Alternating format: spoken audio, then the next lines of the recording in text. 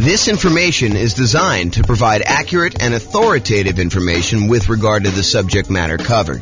It is offered with the understanding that the presenters are not engaged in rendering legal, accounting, or other professional services. If legal advice or other expert advice is required, the services of a competent professional should be sought. Welcome to the Yonkers Real Estate Investing and Real Estate Financial Planning Podcast. Learn all about investing in real estate in Yonkers, New York, with a combination of real estate financial planning and modeling with numbers specific to Yonkers, plus syndicated, more generalized recordings of live and pre-recorded real estate investing classes, not all of them specific to Yonkers. Be sure to stay tuned after the podcast for a message from our sponsors. Well, good morning and welcome, everyone.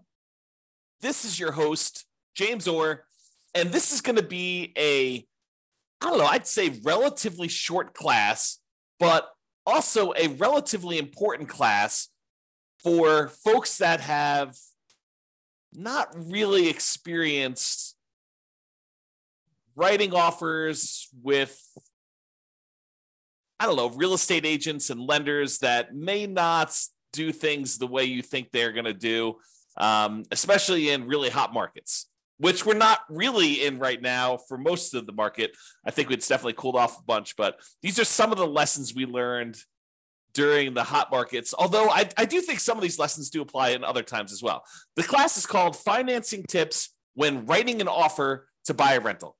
And so let's jump right into it because that's what I got going on here. So writing offers. So by the time you go to write an offer, you really want to have gotten at minimum, a pre-approval letter from your lender. I think you don't get into the car of a real estate agent or you don't drive to see a property without having gone through the financing part and knowing that your financing is locked up. I mean, what if you go there and you find a property that you love? And now you're like wondering, can I even get financing for this? So I think before you go out and you start looking at properties, you really do need to be in touch with a lender. You need to go through and get, at a minimum, a pre-approval. Ideally, you want to be as far through underwriting as possible. It's not enough for a lender to say, how much do you make? Oh, you make, $200,000 a year. Okay. And, what are your expenses? Oh, my expenses are about $5,000 a month. Okay. And they say, it sounds like you can qualify for basically anything you want. You don't want that. You don't want that to be the extent of your kind of pre-approval process, because there are certain lenders, and this may not be your lender, but there are certain lenders out there that they will give a pre-approval letter to anyone that shows up. Like, it doesn't really matter what they tell them. They will actually give you, any type of pre-approval letter that you want. And so it's not enough to get a pre-approval letter. And if you're on the sell side, realize that a pre-approval letter doesn't really mean that much from some lenders. Some lenders, it means everything. It means that, they've completely gone through underwriting and they're good to go. So you want at least at a minimum a pre-approval letter, and ideally to be as far through underwriting as possible. Some lenders have borrowers be completely through underwriting with a property to be determined. They will fully underwrite the borrower and the kind of loan and make sure that the lender is good to go. And then the only thing you're waiting on in order to have the kind of like full loan application complete is an actual address of a property that you want to buy. This, at least in theory, makes for stronger offers. And I think in a really, really hot market, this could make the difference when you're looking at, 6 offers on a particular property and one person has been completely through underwriting. They're just waiting for the property. And the other 5 are all very, very similar in price and terms, and they have not. I think that can set you apart. It may not be what wins you the offer in a lot of cases, but I think it can be that one little thing that moves you over the edge in a lot of cases. Okay. So by the time you go look to write an offer on a property, you'll want to have gotten a pre-approval letter that you can include with an offer. And I think you should get your pre-approval letter with your maximum, even if you'd prefer to be lower. Even if you tell me, look, James, I am not going to be spending more than $500,000 to buy a rental property, but I qualify up to $800,000. I think there's a compelling reason for you to get a letter, your pre-approval letter from your lender with your maximum, even though you do not intend to ever go to your maximum. Why? Because sometimes things change. sometimes you'll be out looking at properties and you're talking to your real estate agent. Your real estate agent says, hey, I know that you're really not interested in fourplexes, but this fourplex just came on the market and it's actually a really good deal. And you're like, well, I was looking more at single family homes and I was looking to, do $500,000 or whatever number you were, on the single family home, but let's go look at the fourplex. Let's see what it is. And you go to the fourplex, you're like, actually, this is great. This is going to be a perfect rental property for me. And, it's $795 or, it's $900 and you got to put $100,000 down. And you're like, if you didn't have your letter with your max, and let's say this is on like a Sunday morning and your lender's in church and your lender doesn't work on Sundays because that's their deal. And you can't get an updated letter from your lender, but you know that this property, this fourplex is going to go really quick. And you're like wanting to make your offer and come across strong, get this thing tied up before other people kind of come in and do it. You not having a letter with your max on it could lose you a deal. And I've seen it happen. So I think you should get a letter with your max, even if you prefer to go lower, even if you know that you're never going to go to your maximum. I think you get a letter with your maximum and you start there. Do not wait till the last minute.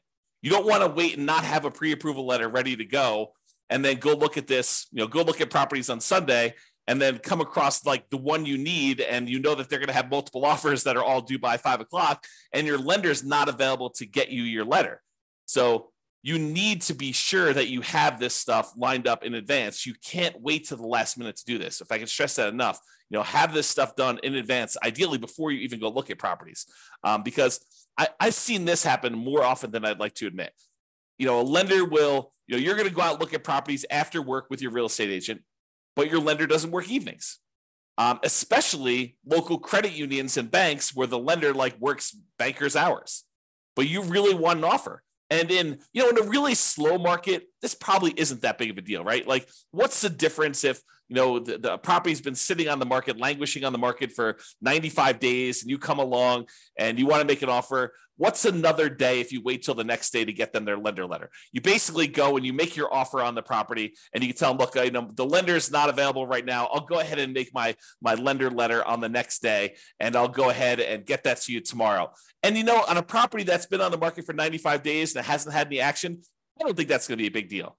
I think where this really comes into play is you have a super hot market or a super hot property, even in a soft market that just hit the market, and it's getting action. That there are people all wanting to do it. And Mike has a question. Is LLC needed to get insurance and begin negotiating? Also, how much is it to begin PLLC LC? Not sure what PLLC LC is. And so the question is an LLC needed to get insurance and begin negotiating? Well, in order for an LLC to buy a property, if you're buying in the name of an LLC, which we don't usually do if you're getting financing on the property, unless you're going to go get a portfolio loan. But if you're going to go make an offer in the name of an LLC, you need the LLC to exist in order to buy the property directly in the LLC. What some people will choose to do is they will choose to write the offer in their name, and then they'll try to do like endorse signs on their contract, and then try to transfer the contract to the LLC after they set it up. Now, this is intended to be that sort of discussion. However, I will tell you that sophisticated sellers and sophisticated real estate agents that are representing their sellers sometimes will balk at the idea of an endorse signs on a contract. Even if you have a reasonable story, they will say, look, I want to know who we're selling the property to. I don't want you to be able to assign it to someone else. The reason we're accepting your offer, especially if you've got multiple offers coming in, you have 6 offers on the table and you're trying to decide which one to go with.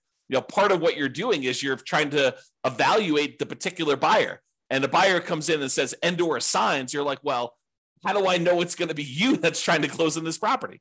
And so even if you have endorse signs on it and you're going to try to assign the property to an LLC while you're under contract, I don't think that's as good of a deal. Now, in a lot of cases, if you're going to buy properties, I think not every investor, but a lot of investors, they're going to buy properties and they're going to get loans in their own names. And they're going to probably need to buy that property in their name. Then if they choose to, with the advice of an attorney, go ahead and, deed the property from their own personal name into an LLC for asset protection purposes, you want to discuss the pros and cons of that with your attorney and find out if you're willing to take on the risk of the loan possibly being called due, because, moving a property from your own personal name into an LLC does violate the due on sale clause, a due on transfer clause, which, you'll want to just discuss those pros and cons with your attorney and see if that's worthwhile for you for your asset protection reasons. You can get a portfolio loan in the name of an LLC and buy it that way. That way the LLC is actually the one buying the property and you are signing for the loan to kind of guarantee it in most cases, with those portfolio loans. But I'm not sure if that answers your question, Mike. Is an LLC needed to get insurance and begin negotiating? Yeah, I think you need to have the LLC exist in order to get insurance too. And to begin negotiating. Yeah, if you're having the LLC be the one that purchases it, it helps to have the LLC done. So maybe having an LLC done in advance makes sense to you. But if you're trying to buy in your own name, I don't think you need the LLC at that point. You can go talk to your attorney and get advice from your attorney as to the legality and asset protection reasons for doing that. But that's kind of my thing. And I don't know what PLLC is or LC is. So if you want to tell me what that is, you can share with me. Okay, so we talked about writing offers there. So let's talk about the pre-approval letter. Important, should be done before looking at properties. Get a pre-approval letter from the lender and have them send it to your agent. So you can get a copy, but I would also have a copy sent to the agent. When you do make an offer, you will usually ask the lender to adjust it to the exact offer price. Now, let's talk about pros and cons of that. Because I just said to you, get a letter with your maximum on it. But then I just told you, usually we want the lender to adjust it to be the exact offer price. And so we usually, when we're about to make an offer, your real estate agent should reach out to your lender and say, hey, look, we're about to write an offer on this property.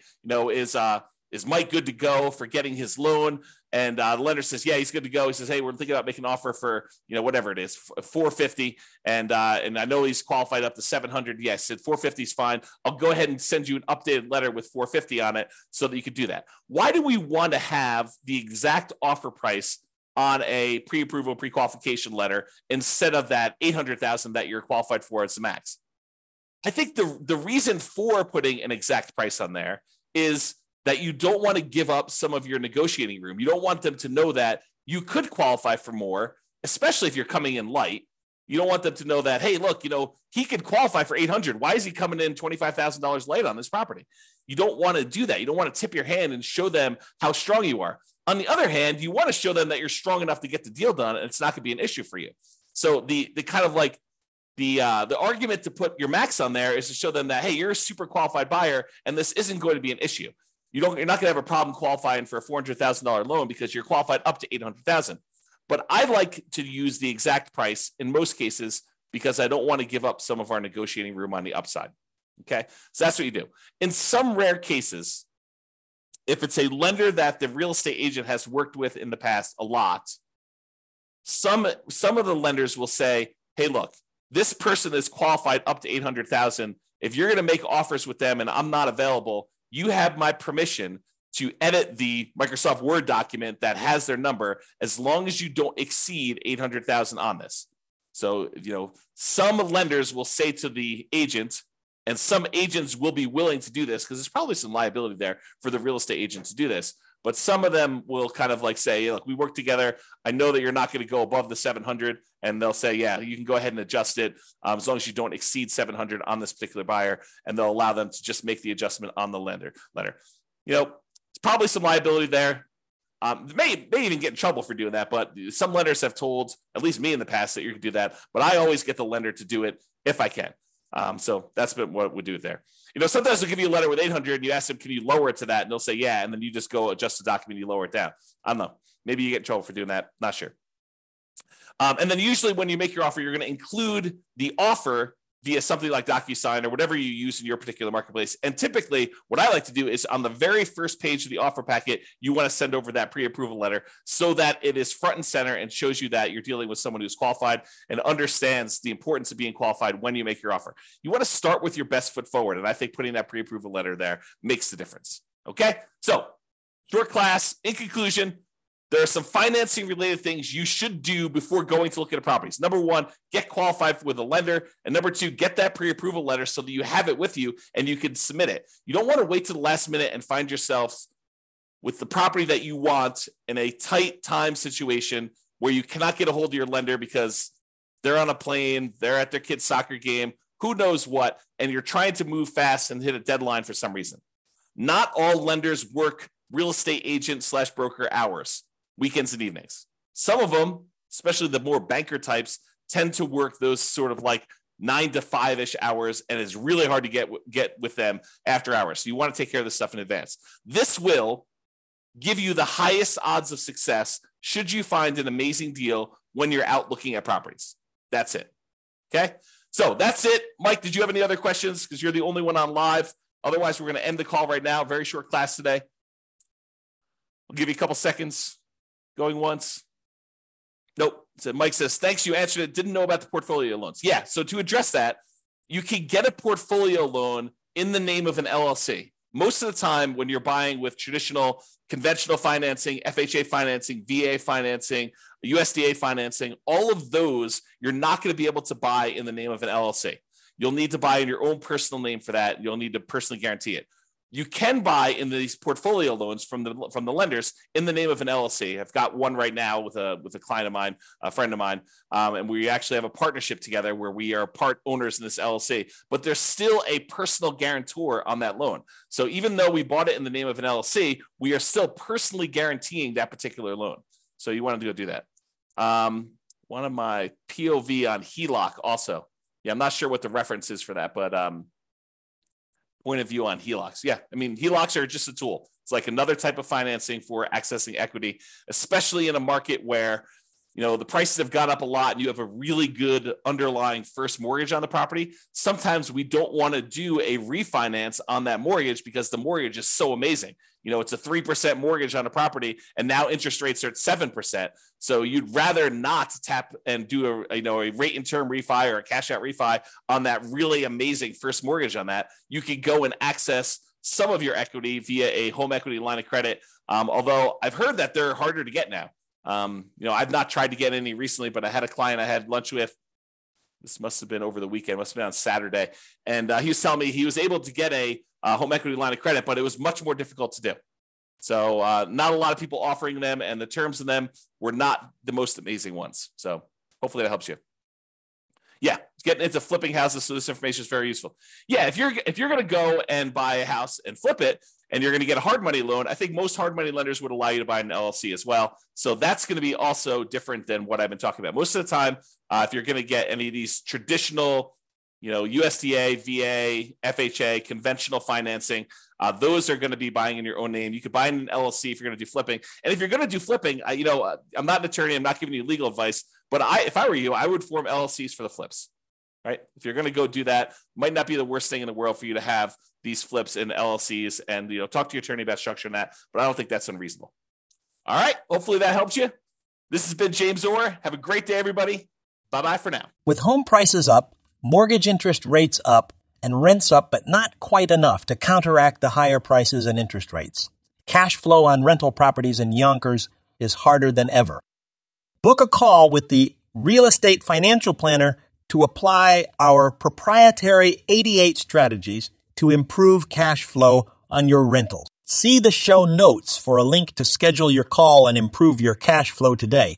If you're a real estate agent, lender, or professional in Yonkers that wants to help our real estate investor listeners, consider reaching out to learn about collaboration opportunities with this podcast. We'd love to add more value to our listeners by having you assist our investors buy, sell, and finance their real estate investments. See the show notes to schedule a call to discuss collaboration opportunities.